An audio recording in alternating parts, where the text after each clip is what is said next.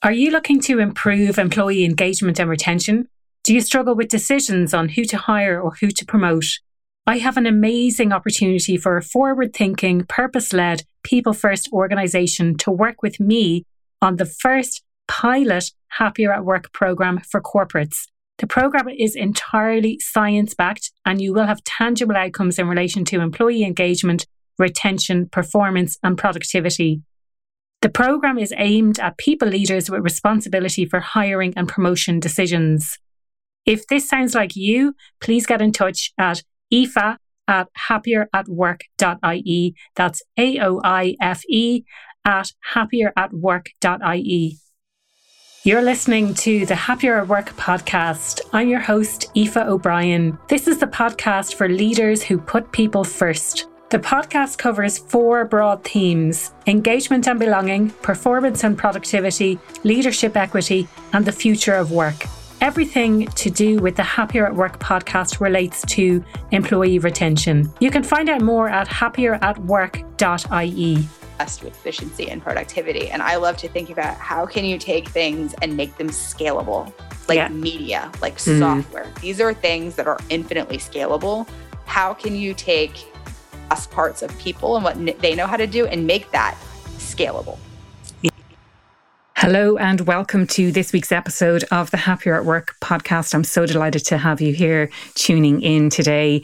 My guest today is Jennifer Smith, and if Jennifer Smith is right, the way anyone shares how-to knowledge is about to change forever. A former VC and McKinsey consultant turned accidental CEO, she interviewed more than 1,200 business leaders on a quest to understand everything there is to know about processes, best practices and productivity. Now with her startup Scribe, she's empowering people to own their processes by building the world's first operating system for know-how. I know you are going to thoroughly enjoy this conversation with Jennifer. We start by talking a little bit about her company. It sounds hugely interesting. I've already downloaded it onto my laptop and I'm starting to give it a go already. We move on to talk about things like productivity and the importance of productivity and share some productivity tips as well. It's a really, really insightful discussion, and I do hope you get involved in the conversation across on social media, happieratwork.ie on Instagram, Aoife O'Brien on LinkedIn, or feel free to connect with me through the website where you'll find links to all of my social channels there. That's happieratwork.ie. Stay tuned till the end and I will do a wrap up of some of the key points that we discussed on today's podcast episode. Jennifer, welcome to the Happier at Work podcast. I'm so delighted to have you as my guest today, and I'm so excited for what this conversation is going to hold. Lots and lots of topics to discuss, and a huge area of interest to me. Do you want to introduce yourself to listeners, tell them a little bit of a flavor of what you do and how you got into doing what you're doing? Sure. Thanks so much for having me. I'm excited to be here. So I'm Jennifer Smith. I'm the founder and CEO of Scribe. That's scribehow.com. We are a productivity SaaS company based in the San Francisco Bay Area, but we've got teammates around the world now. I originally started my career as a management consultant at McKinsey, which functionally meant I spent most of my time 9 to 5 in operations centers, trying to figure out how to make them more productive. If you've ever done any kind of like optimization, organization type work as a consultant in an ops center, you know the name of the game is you go in and you try to figure out who's the best agent in this ops center. And you go and sit next to them and you befriend them and you say, hey, what are you doing differently? Why are you performing better than everyone else? And they would pull out a really thick binder and thunk it down on the desk. I'm dating myself. This is back when people used binders, like 15 years ago. And, and they would go, that made total sense to me when you said that. I'm like, what do people use now? Google Docs and Slack, like. Back in the day when we printed things out. Yeah. And they would go, when we printed things out single side, I remember those days. And then they brought in double side and no color printing, only black and white. And yeah. And remember how much faster it came out? I'm like from the inkjet days, where it would take like 3 minutes to get a single. Yeah. Or even like laser dot. Do you remember those? Yeah. Now you're going back far. Oh yeah. Dial-up internet. We could go down nostalgia lane. Oh yes. But agents would say, hey, here's what I was trained to do, right? It took a while for me to like memorize what's in this manual. Usually you have like 2-3 weeks, just kind of people trying to train you on this stuff. Like, but you know what? I found 30 shortcuts instead. And here's what I do differently. Oh, And my team wow. would write that down in PowerPoint and we'd sell that back to our clients for a whole bunch of money. And I always thought at the time, like, gosh, if that person had just had a platform, a way to share what they knew how to do, they could have had a really big impact on that ops center, right? They didn't need me in my Lenovo ThinkPad writing it down for them. And especially in a lot of these ops centers, we would see turnover of almost 100% in a given year. So you're talking about like pretty high training costs, people who are clearly not very engaged in their jobs and can understand why. They're like alt-tabbing between 10 different screens all day long, just trying to remember what they're supposed to be doing and getting through it quickly. And you've got people who have figured out better ways of doing things, but that's not getting shared across anyone else. And so there's no kind of innovation happening. And I always thought like, God, that feels like a pretty obvious problem. Like someone should solve that someday, right? Yes. And I just kind of went on my merry way. I went to Harvard Business School, continued consulting for a bit, eventually found my way, living in the Bay Area. I got seduced by technology and startups. So went over to the venture capital side. And spent a lot of my time talking to buyers of enterprise software in that role. I got really curious. Why do people buy software? What problems are they trying to solve? What problems still exist that software hasn't solved yet that it should? And I kept hearing the same theme over and over again. Just people would say, gosh, I have all of these like fancy tools. We could talk about automation and all these things, but like at the core of the day, my people are showing up to work 9 to 5 and their fingers on keyboard and they're creating value for my company. And that's great. I have an entire HR department that thinks about like how to optimize that talent and what they're doing. But what about the things they know how to do? Like that walks out the door every day at 5 p.m. And I got to hope it comes back. And I try to capture it from those people. But that's not a fun ask if I tell someone like, hey, take some time away from your job and please write down what you know how to do. Right. Even though functionally people end up spending a lot of their time sharing that, usually not even something as scalable as writing, right? Usually it's like, what's springing up for me is it seems like you're kind of writing yourself out of a job then. So if you write about how you do your job, then no, I don't mean that they don't need that person anymore, and not that it makes the job obsolete, but it could be that gets passed on to someone else then quite easily. And are you just disposable to the organization then? I get that concern sometimes from folks, but then we go and talk to users. So spoiler alert, our software makes it really easy to capture and share what you know how to do. And I can talk more in a second about how that works. But we get that concern when I tell people what we do. And then I talk to my users and none of them ever raise that as a concern. What they say to me? You know what they say to me instead? They're like, gosh, I constantly get asked how to do this thing. I'm spending a lot of my time on Zoom or someone's if we're sitting in person, tapping my shoulder. Hey, quickly, can you just show me how? Or I'm writing out emails, trying to explain things to people. These are folks and companies who are helpful people and they're knowledgeable people. Oftentimes they're, so your most tenured expert employees and they want to be helping others and how to do something, right? But it's a serious tax on their time. And that's a problem for them, obviously, but it's a really big problem when you multiply it across all the people in your company. Yes. And the so amount of time that it takes. Yeah. Exactly. And now you've got two people on both sides who are doing something that's very unscalable, which is this constant interrupter of it. Hey, wait, can you show me? Sorry, 1 second, quickly. Can you explain to me how to do this? Right? How many of us hear that? I'm sure so many people listening today can relate to that because I certainly can relate to that. And I suppose I never thought it was a problem. It's a way of building relationships, but with the amount of time that it takes, especially as you gain expertise in a specific area, the more and more questions that come your way is pretty astounding. I love that you said that you never thought it was a problem because I think that's exactly it. It was like a problem hiding in plain sight. Yeah. Because we just accepted this was the cost of doing business, of working. Oh, well, of course, I'm not going to know how to do everything. Like, of course, I'm going to have to ask people or people are going to have to ask me all the time. And I'm going to repeat myself a lot, right? That's just sort of the way it is. And when we were all in person together, that usually was someone like tapping you on the shoulder, popping their head over the cubicle. And it's like also kind of a social visit. And so you say, I don't really mind that, I just got interrupted by what I'm doing. There's a huge cognitive cost to that, by the way, right? Yeah. You sort of say, that's just as the way it is.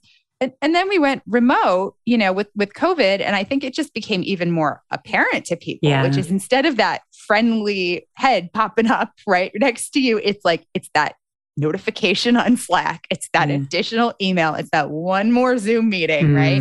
Yeah. And, you look at estimates of what this takes. I used to work at McKinsey for 7 years. So I look at their research and their research suggests that people spend 20% of their time, 1 in 5 days of a work week, just trying to find answers on how to do something or explain to someone how to do something.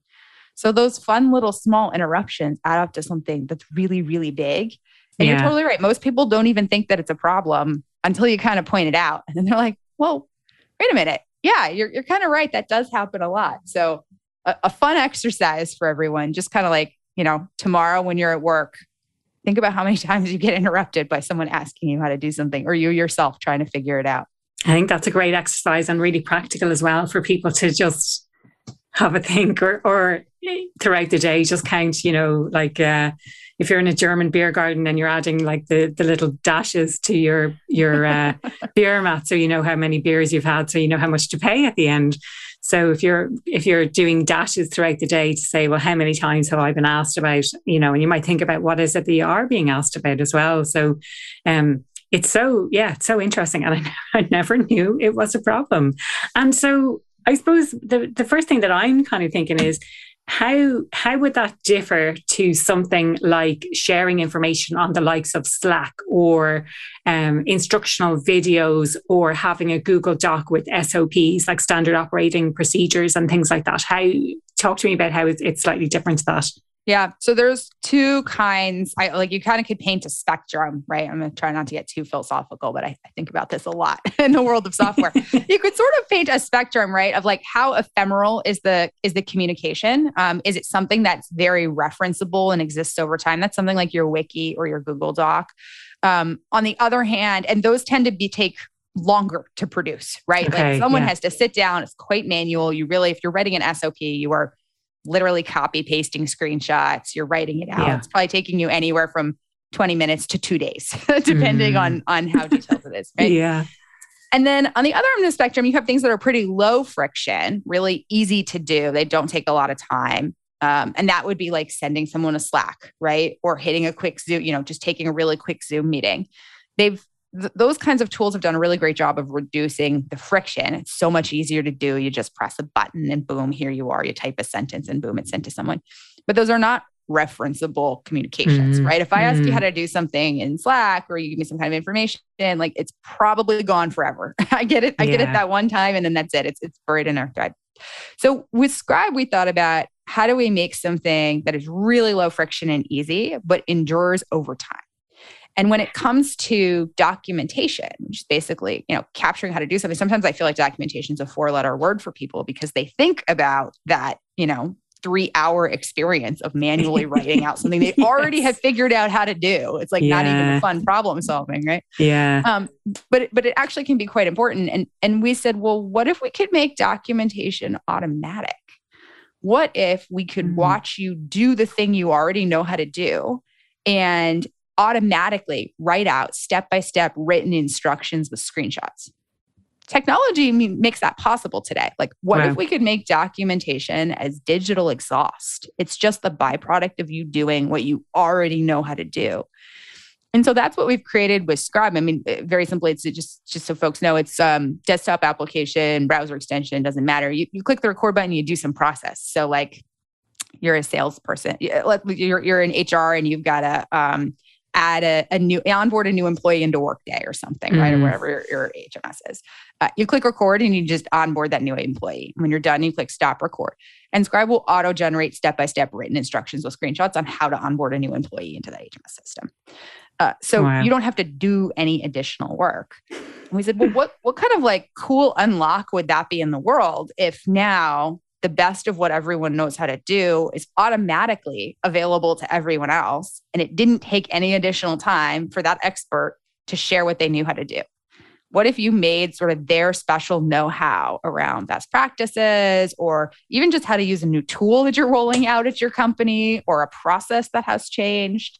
What if you made that immediately available to everyone else in a way that didn't take any time away from that expert's job? What if you could scale the best of what everyone knows how to do to everyone else? So we get really excited about what that means as an unlock. First, for that person, they're saving that one day a week, which is a non-trivial amount of time.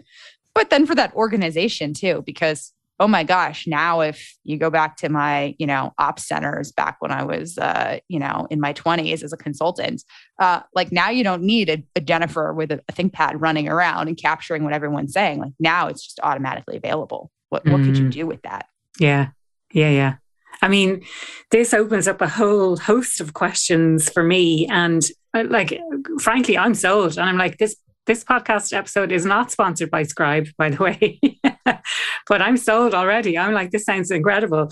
One of the questions that I have, and this is kind of maybe going off topic slightly, but like if you're saying it's the best people and it's best practice, how do you determine, or I suppose, are people putting their hands up and saying, I know the best way to do this, or I know the fastest way to do this, or I'm the expert in this area, or how do you determine who is the right person to actually record the process? Yeah, that's a really great question. Because if you think about even just the analog of how this happens today in a company, right? Like, hey, I'm new to a company or I've been here for 5 years and I just got to do something and I'm not quite sure how to do it.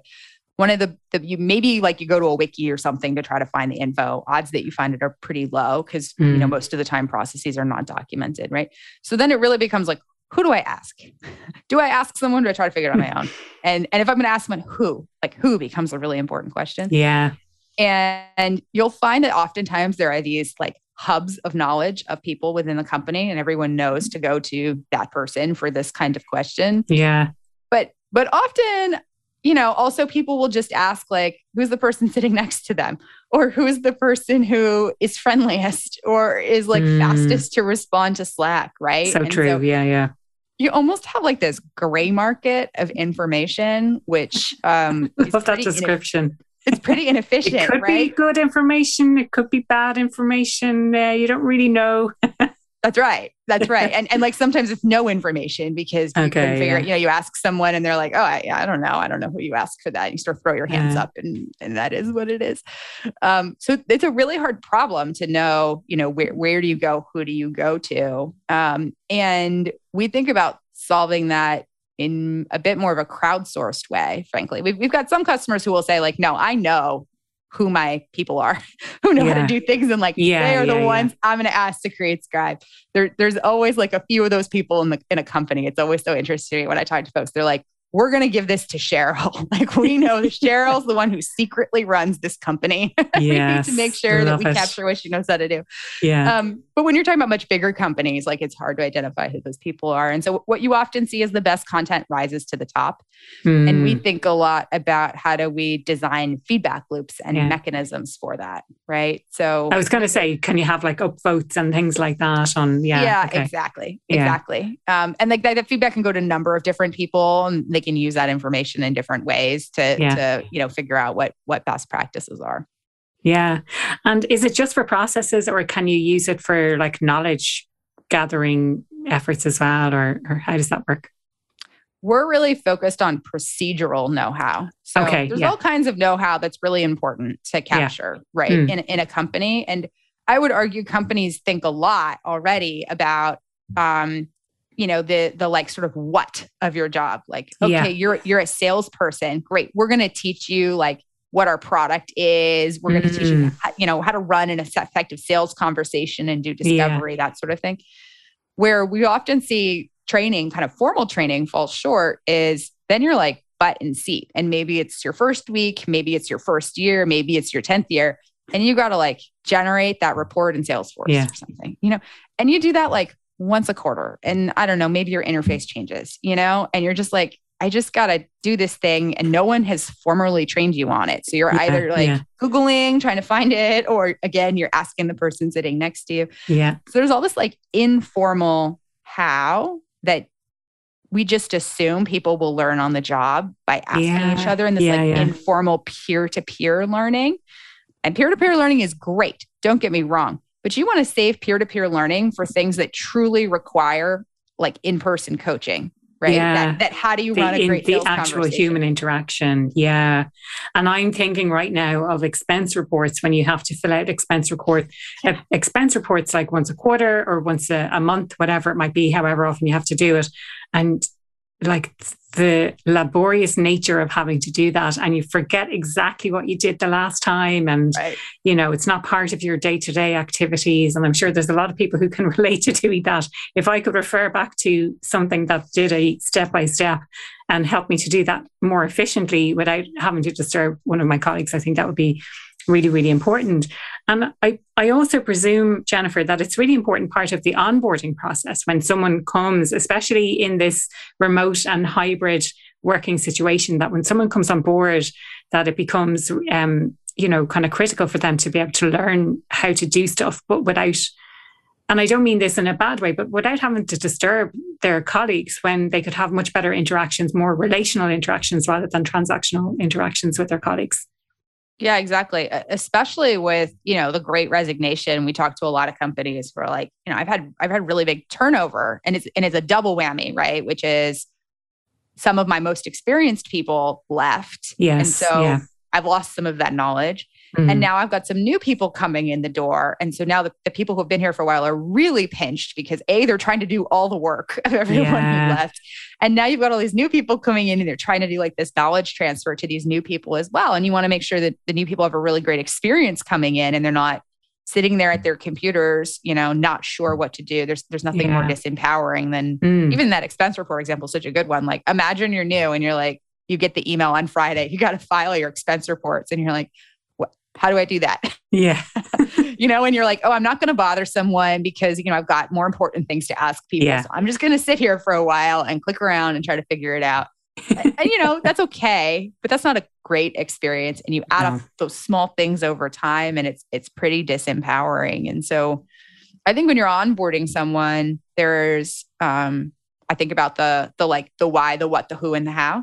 Like, what are the key things they have to know how to do? And hopefully they know the why by the time they come in the door. If you've run a good recruiting process, they understand like why what you're doing with this company is important. Like, why does this mission matter?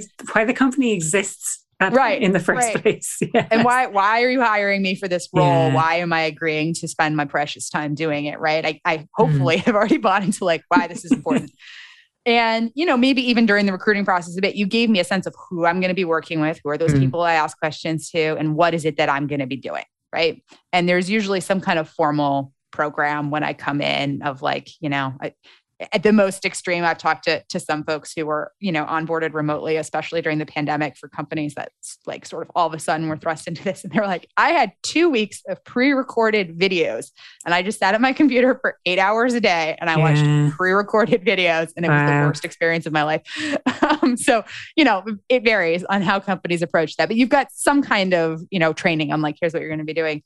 Where I often see things fall short is that how, again, of all of that, like, okay, great. You understand what you're doing. You know your purpose, your tasks. Now you're like fingers on keyboard trying to work in our software, and it's different than the one you worked at your previous company. You're doing things a different way here, and you got to figure out what to do. And again, usually your option is you just rely on that informal learning, and you really hope that you've got like a buddy who's sitting next to you or like is responsive. And you've got a friend in Google as well. Exactly. Right. Or you're Googling and you're really good at it. You got to hope it like translates to what you're doing. Exactly. And that's not an empowering experience for someone coming in. No, definitely not.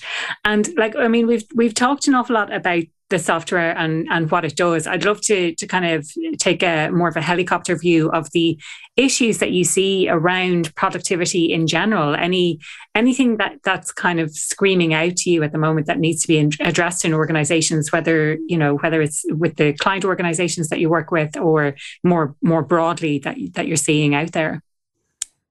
I'll say something that will probably quite surprise you, given that I am the CEO of a productivity technology company, right? We make productivity software. I think we have too many opportunities to collaborate together in software. Okay. Yeah. I think we are suffering from collaboration overload. Yeah. And what I mean by that is you could spend most of your day, if you look at your calendar and how you spend your time, you've probably got big chunks of time that are spent on Zoom. I mean, if you're like most people, right, you're in like a lot of meetings now. And then you've got email that's coming at you. And then you've got pings on Slack or Teams or whatever it is that you're using, of people asking things. And so you could go full 8-hour workday. And at the end of the day, go, whew, I did so much work today. I'm so exhausted, right? And it's because you were busy all day long. But all you did was communicate with your coworkers, right? Yeah. And maybe that's the entirety of your job. But for most people, there's like another output component to it, right? And so you could go the entire day having helped a whole bunch of people and done a bunch of work, or felt like you helped a bunch of people and certainly put a lot of hours into it, but not actually have moved the ball forward on whatever it is that you're trying to achieve and what you're trying to do. And so if you go back to kind of like my sort of esoteric chart that I was talking about, of like the fact that we've reduced friction on this communication, so much is great in so many ways. We've bridged gaps. We made it so much easier for companies to hire people anywhere in the world and access great talent, all these wonderful things. People have more flexibility. But it also means it's just so much easier for someone to demand some of your time, right? Yes. Where it's like, oh, hey, let's just hop on a Zoom together, all right, and go through it. And then you spend, I hear this from my customers all the time. They're like, oh yeah, when I have a question on how to do something or whatever, like, I'll just hop on a Zoom with my coworker and like we spend the first 5-10 minutes chatting. It's great to see them. And then they'll share their screen and we go through what they're supposed to be doing. And it's great. And I feel good and I hang up. And then I get distracted. And then I go to do that thing they showed me how to do. And I forgot. Yeah. And then I need another Zoom call. And then I got to either I tell them I forgot, or I sit there and I try to figure it. And now you've taken two people's time for, a pretty chunk, a pretty real portion of their day in something that's really not scalable. So I always love to think, I'm obsessed with efficiency and productivity. And I love to think about how can you take things and make them scalable, media, software. These are things that are infinitely scalable. How can you take some of the best parts of people and what they know how to do and make that scalable? Yeah. Yeah. No, I absolutely love that. And I'm a huge believer in all sorts of efficiency and productivity and all of those. Even when I worked in corporate, I was so interested in is there a day of the week? Is there a time of the day that we do our best work? And how do we be more efficient with our time? And you're so right. I think we're living in such a connected world now, and having so many meetings and so many touch points throughout the day makes us feel like we're really busy, when in fact it hasn't done anything to move the dial on what it is that we're supposed to be doing towards our objectives, towards the company's objectives.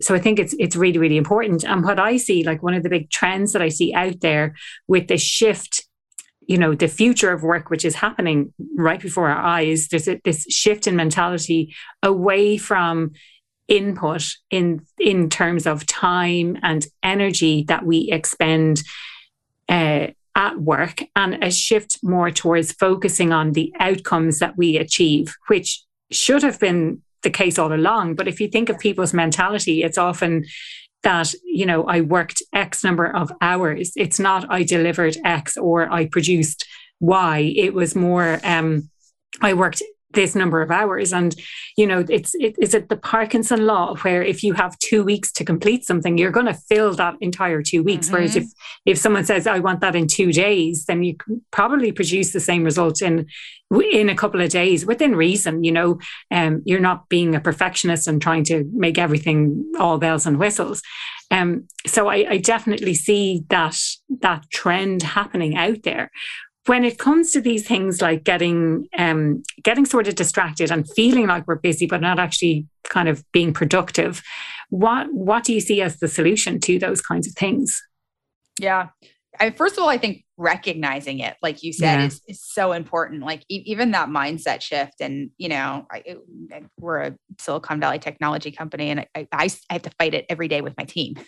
Yeah. Where oftentimes people will say oh, I feel like we need to collaborate on this more. Let's bring in, Meg and Tony and Charles. And I have to time out.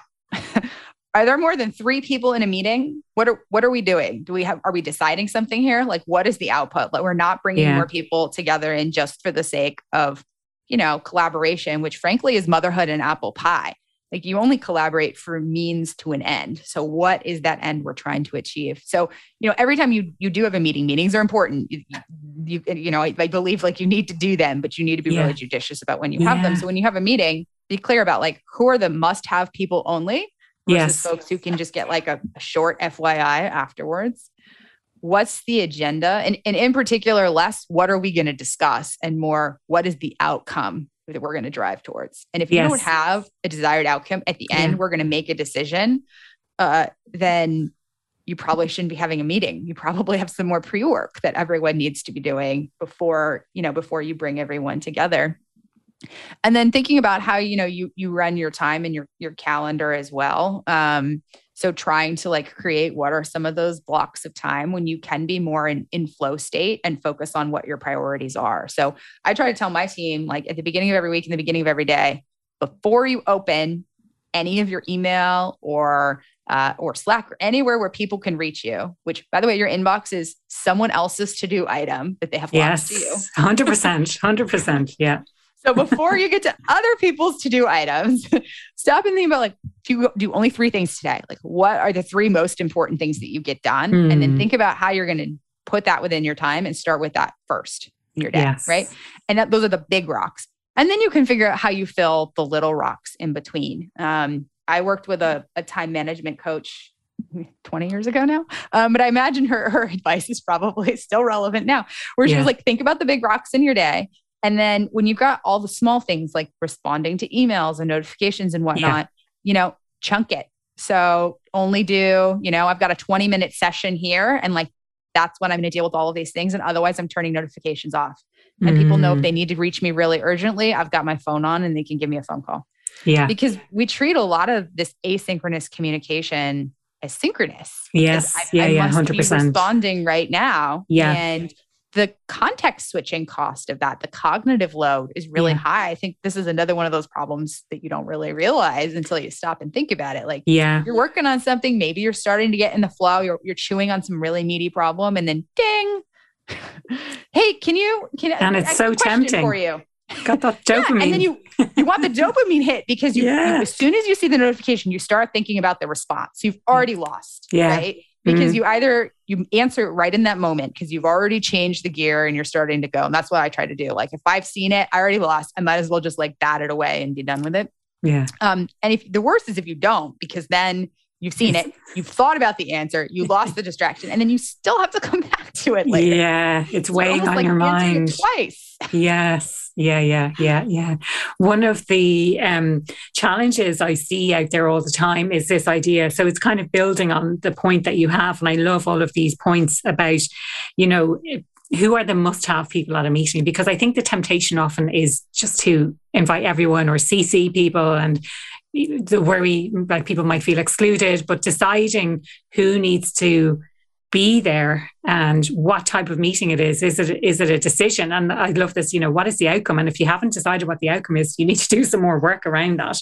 And then this time blocking. But I think what one of the things I see is that it's easy and it's comfortable and it's reactive to open up your emails and respond to something else that's on someone else's to-do list because it's easy and it's familiar rather than sitting and thinking. And I think maybe this is something that people are a little bit afraid of, that if they spend a bit of time actually using their brain and thinking for a while, it takes up so much energy. It takes up, like you said, if you have a big meaty problem that you're getting your teeth into and then you get distracted by it, it's kind of an easy out to get away from that difficult problem that you're trying to solve, and it's so comfortable. Like, do you see that people are falling into these habits of, oh yes, I'm just going to blindly attend this meeting that I probably don't need to be in because that's comfortable and I've been invited to it and I don't really want to say no, or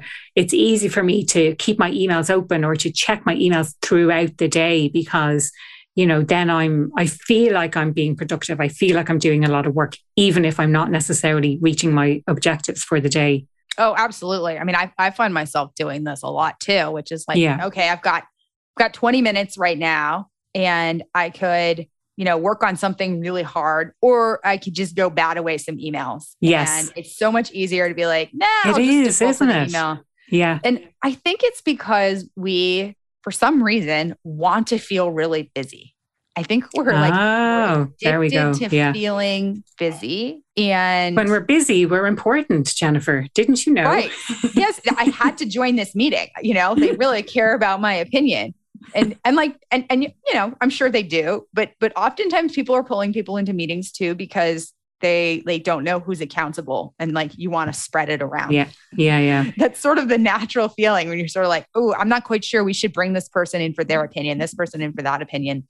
And I try very hard at my company to say one person's accountable for one specific thing. This is your metric. You're the one who owns it.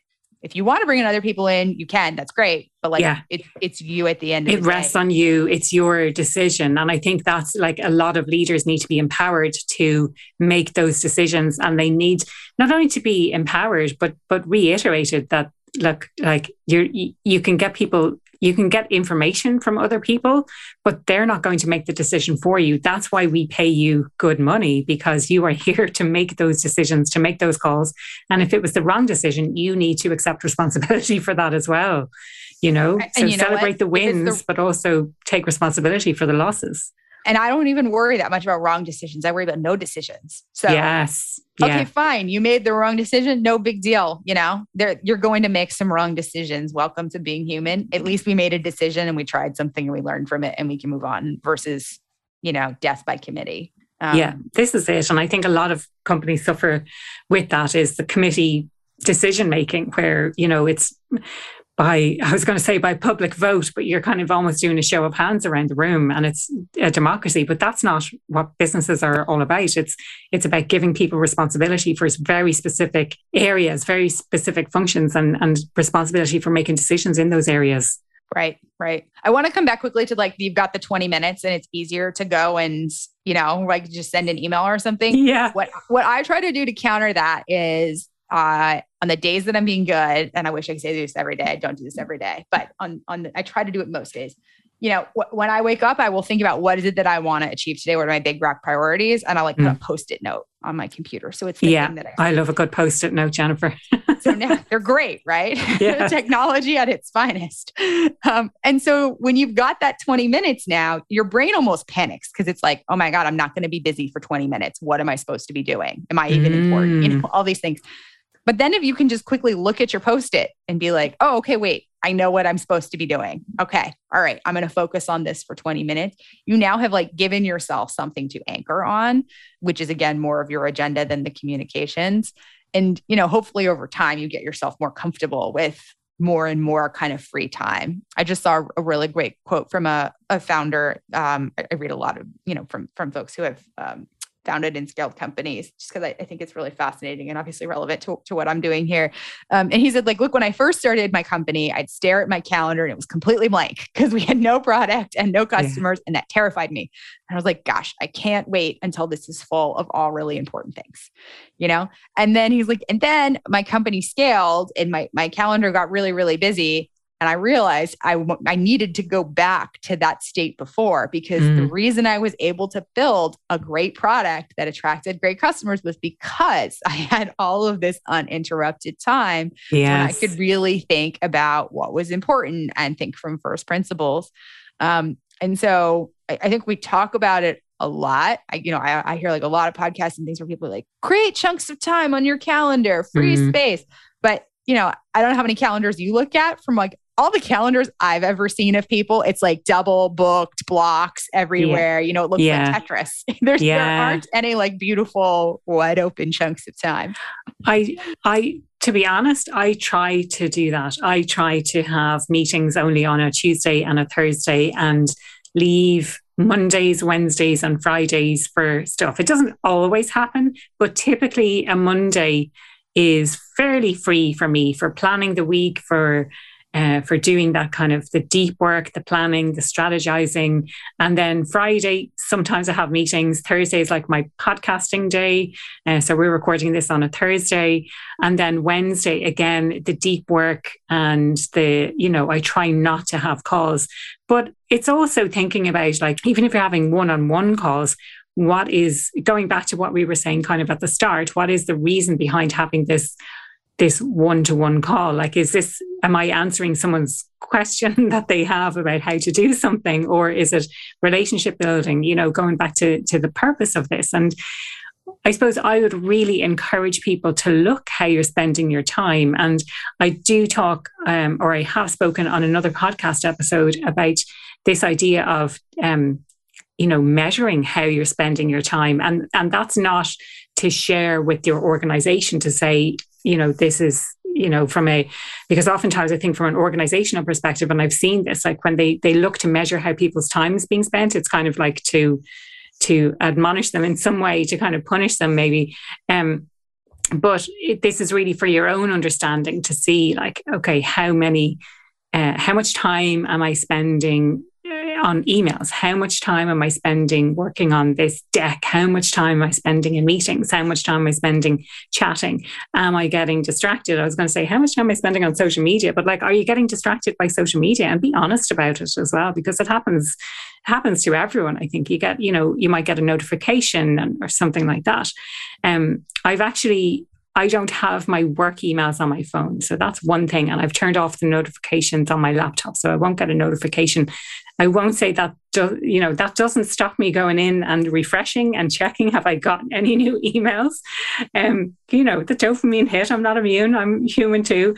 But like certainly social media notifications and things like that, when they pop up, they are quite distracting. And I've gone through spells of time. They're designed to be that way. They're designed to be that way. Yeah. There's some really smart product managers on the other side who are like, how do I get people to come back more often? Yeah, absolutely. And, when you had to go into a website, and we're talking back in the olden days, back like 15 years ago, when Facebook first came about, and you had to go to a website and you had to log in with your details. You're probably checking it once a day, but now, oh God, I dread to think how often I would check on the various different social media channels. But I have gone through spells where I've taken them off my phone. I've gone through spells where I've turned off notifications. Actually, I don't have any Facebook notifications on my phone at the moment. So I don't see if I have a new notification. I have to physically go into the app to see if there is a new notification. And my phone is quite often on Do Not Disturb as well. So I don't. But having said all of these and having put all of this into place, it doesn't stop the temptation to want to check your phone to see if you've had any notifications, even if I'm not getting that kind of audio and visual cue that there is something new coming through. Yeah, it's I try to. Your body will always default to like the lowest friction way. And social media has tried to design itself so it's very low friction. You literally click the button, on your phone, and boom, it comes up with all these shiny images and things that are designed to, attract your attention. And so I try to think about like, what are ways you can add friction? You're trying to make the things you want yourself to do as easy as possible, and the things you don't want yourself to do as hard as possible. So, even like simple things like you're hiding the app. Even if you have it on your phone, it's like all the way on your last page, you got to scroll and it's like nested under another folder. And yeah. I've got like a screen time limit, right? So I get 15 minutes a day. Usually I spend it on LinkedIn, and then that's it. And after that, I've got to like do some complicated stuff to make it come back, for longer periods of time. So even just finding like ways to slightly nudge yourself, where you say like, it's like the same concept as healthy eating, right? Yeah. Like the bag of potato chips is super easy. It's easier than like cooking a meal and tasty grocery shop for and all these things. But like, what if it was flipped? What if you had to make your own potato chips, or you had like a pre-made healthy salad to go? Which do you think you'd eat more often? Yeah. Humans default to low friction stuff because we've got so much we're trying to balance in our days. Our brains are so overloaded by everything. In modern decision society. Fatigue. So if you don't have to make a decision, then it becomes a lot easier.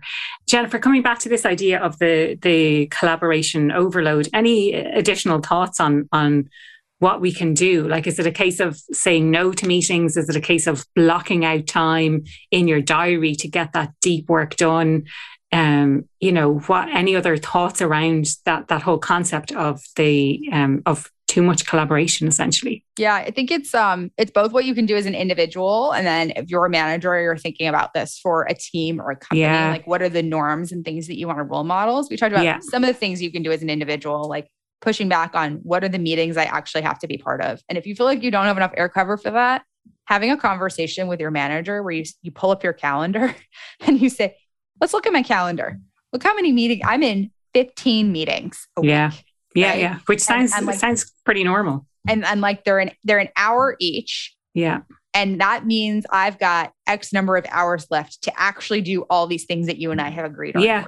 And presumably there's actions from the meetings and there's pre-work for the meetings as well. Let's not forget that. So, add on a few extra hours for all of that stuff. Yeah. Can you please help me go through and prioritize? Do I actually need to be in all of these and provide air cover for me? If we decide that I don't need to be in any. And like as a manager, again, I said, I try to run around. Literally, if I see a room full of more than 3 people in my company, I will walk in and I will be like, hey guys, what's this meeting? What are we talking about? What are we trying to decide here? I love that as a rule because 3, it seems like, why would you need more than 3 people in a meeting? Just when, and I'd love from listeners to be challenged on that. Like, are you having these massive, big meetings? Aside from, the kind of the obvious thing that springs to my mind is a town hall, which is, that's kind of not really a meeting. It's more of an announcement. Right. Yeah. I mean, I can think of some exceptions. We do our town halls or like, we had a big kind of brainstorm session on something. We said, well, hey, that'd be really fun to have like a few different people from different perspectives around a whiteboard. And the output of this is like clear. It's a brainstorming on these sets of topics. But the ones that I think are the worst are the standing weekly meetings. So or biweekly or whatever. So, anytime. Why are we having this weekly team meeting? What is the update? What is the purpose of this? They say like, oh, I'm collaborative, oh, we should really like. I'm so busy and important as well.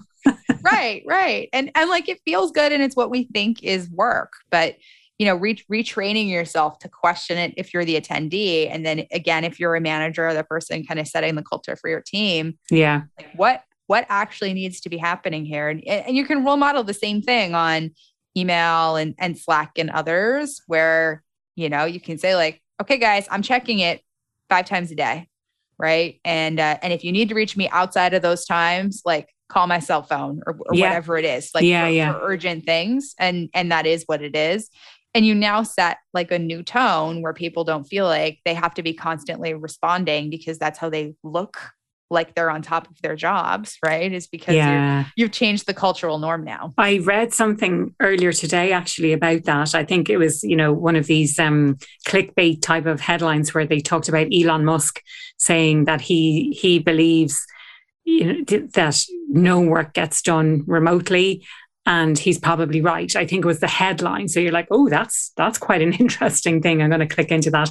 But what they talked about was this pressure on people to always be on and appear online. Whereas when you're in the office, you might nip out for a cup of coffee. You might stop by someone's desk for a chat, or you might just be away from your desk for a few minutes, and that's okay. Whereas the pressure at home, kind of going back to the point about like being always on and responding on Slack immediately, responding to emails immediately to show, it's like a new form of, it's like digital presenteeism rather than regular office presenteeism where you're just being seen in the office and therefore you're busy because you're there until 6 p.m. or 7 p.m. or 9 p.m. Whereas this is, it's always being on because you're at home, and you're at home anyway, especially during the pandemic, I think was a huge issue. Right. Yeah. I mean, you've got people who like, go for a walk with their dog in the middle of the day and they bring their phone and they're like responding to Slack just so like no one thinks that they're shirking. Right. Yeah. And that becomes particularly nefarious if you say, I want to take, like you said, I take my blocks of time when I'm doing work. Right. Yeah. And so what our team will do, you can put like little emojis next to your Slack status, like a simple thing. Right. But like people will do like headphones when they're working to indicate. Right. Brilliant. Yeah. I love heads that. Down working. When we worked in person together, we had developed like Post-it note colors, which basically like if you put like red up, it meant like I'm heads down working right now. Please don't come by my desk and disrupt me. Right. And green meant like, oh, I'm doing some lighter tasks. Like you're welcome to come by and interrupt me. And engineers are like particularly notorious for doing this because they really, you have to be quite in flow, heads down when you're creating. Yeah, absolutely. I have seen now, speaking of technology, I have seen that technology exists where you can put it at your desk and you can kind of have a traffic light system to indicate to other people whether or not you're open to being disturbed. Right. But we don't usually do that in the digital world. You just assume everyone's open to being disturbed at any given moment. Yeah, absolutely. So coming back to productivity in general, is there anything else that you wanted to share before we wrap things up on the podcast today? I think, people, we talk a lot about productivity. I think people care a lot about it. It scratches the sort of like, again, human itch of like, how do I feel really busy, but like I'm doing really important stuff? And that's good and great. But I would start with like the first question of why are you trying to be more productive? What are you trying to be more productive for? Yeah. Like, what is it that you're trying to achieve?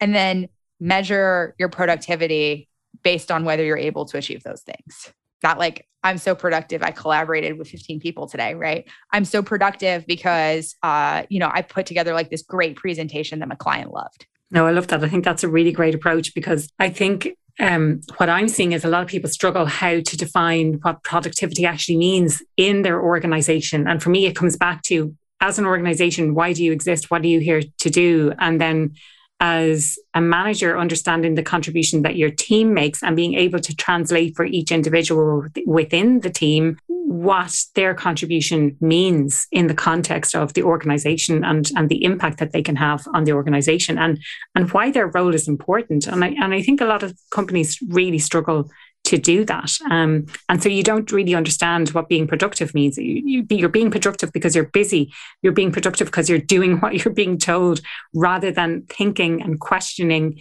what needs to be done, why it needs to be done, and how it's going to move the dial on the objectives, on what the business is trying to achieve. Yeah, that's exactly right. And, I'm a technologist, so I get obsessed in thinking about scale, right? So I'm always trying to think about like, what are the scale points on your time too? Like, where are the places where you can get the most leverage, and think about like, what are the things that uniquely require you at any given moment?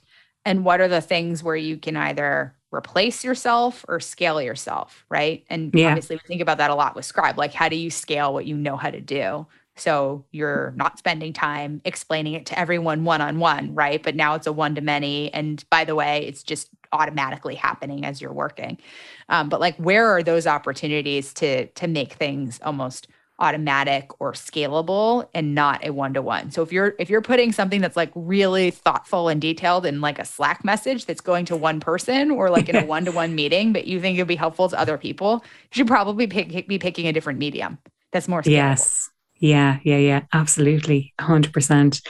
Jennifer, the question I ask everyone who comes on the podcast, what does being happier at work mean to you?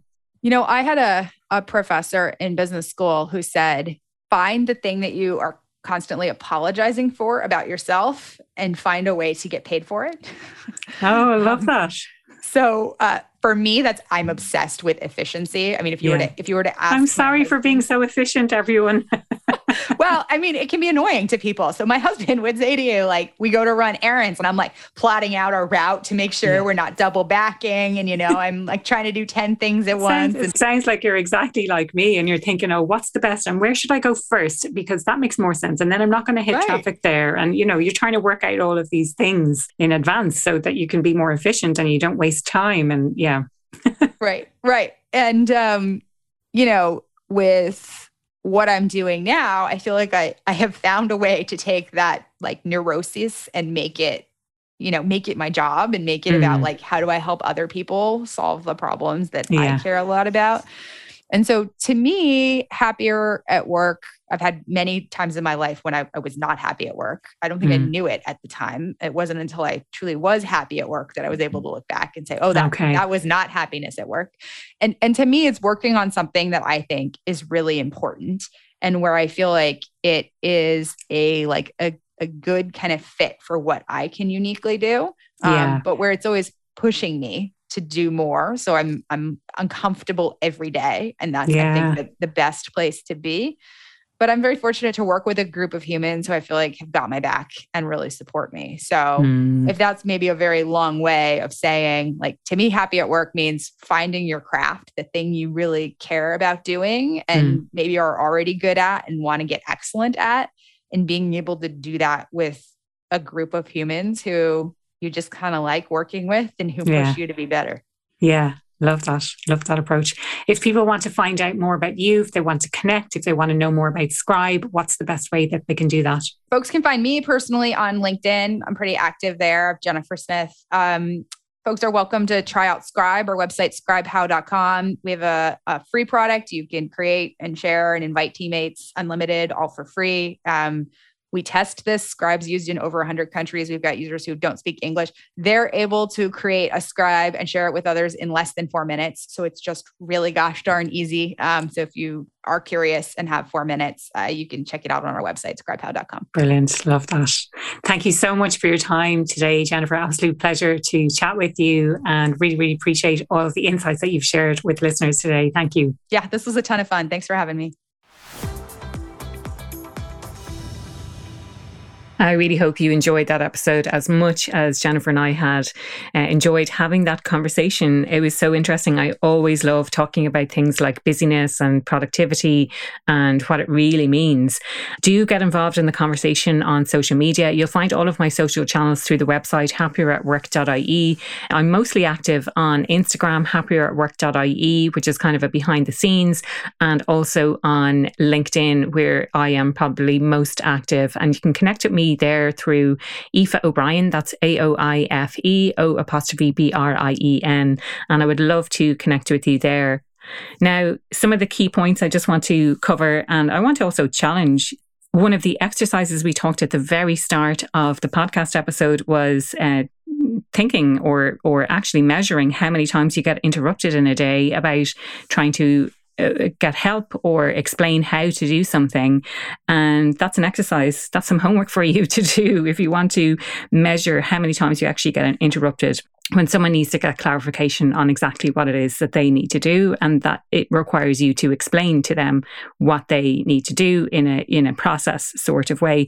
I'm conscious that we spent a lot of time at the start talking about the Scribe software, but I was just so interested in its capabilities and what it's able to do, which I think is brilliant. You know, it's kind of a game changer, I think, for organizations. Again, not sponsored by Scribe, but I love this idea of one of the questions I posed, I suppose, was how do you know who is the best? And so who becomes one of the most important questions, and usually that is crowdsourced. So it goes back to who would you ask this question to in an organization. So sometimes people are elected, if you like, and some people it's crowdsourced, where you kind of go to the person that you would ask. It becomes a really great opportunity when it comes to onboarding then, especially in this remote and hybrid type of working environment. Now, one of the challenges Jennifer sees as that there's too many opportunities to collaborate, and there's some sort of a collaboration overload for people at work because, it's through emails, through Zoom, through Slack, and people are so busy and they're so exhausted from doing all of this all the time.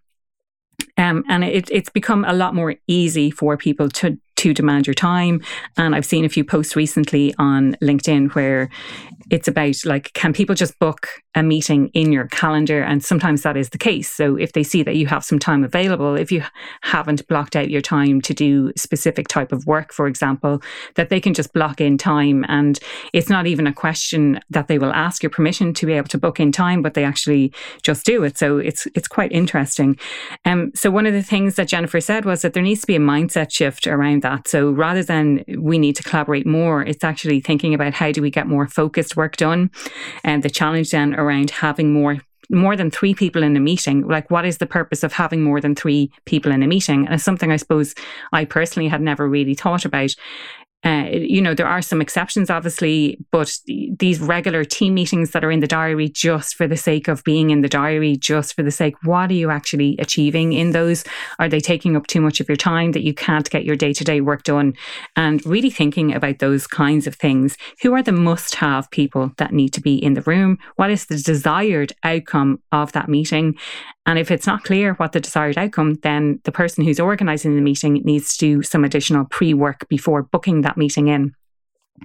And she also spoke about how to run your calendar. So blocking time for flow, essentially. So we talked about this idea of the big rocks. So that goes back to this idea of the rocks, the pebbles and the sand. So if you put sand in a jar first, then you put in some pebbles, and there's no room anymore in the jar for the large rocks. But if you put in the large rocks first, then you can put in some pebbles, which are a little bit smaller, and then you can fill the rest of the space with the sand.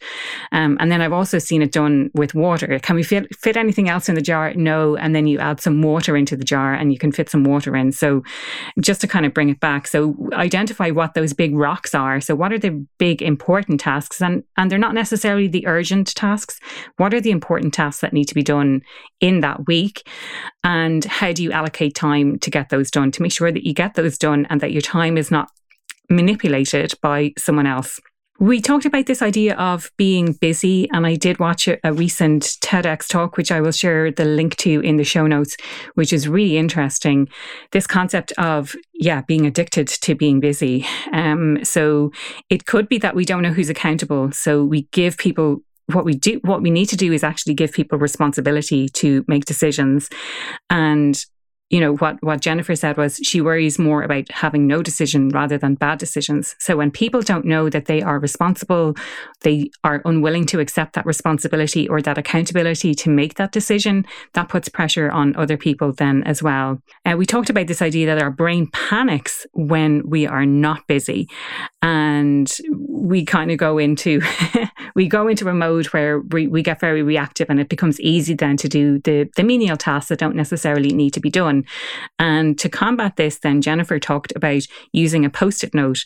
And if your Post-it note has, say, 3 items on it, and this is a technique that I have used in the past as well to really great success, actually.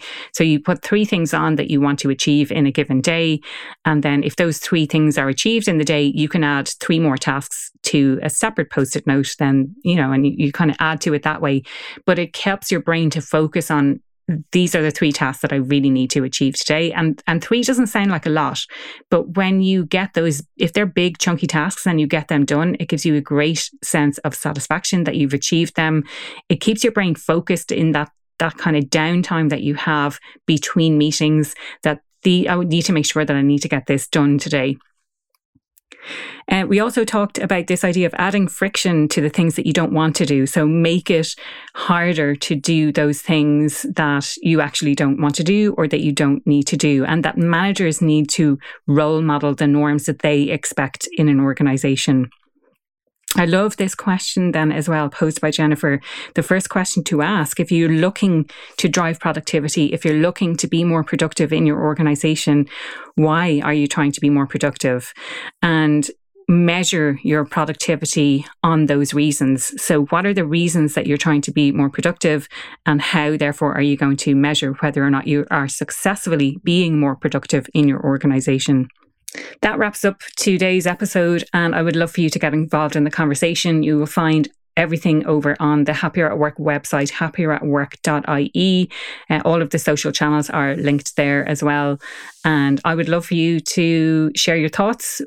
Is there anything that you've done differently as a result of listening to today's episode? Is there any tips that you would add as well? So I would absolutely love to hear from you. That was another episode of the Happier at Work podcast. I am so glad you tuned in today. If you enjoyed today's podcast, I would love to get your thoughts. Head on over to social media to get involved in the conversation. If you enjoy the podcast, I would love if you could rate, review it, or share it with a friend. If you want to know more about what I do or how I could help your business, head on over to happieratwork.ie.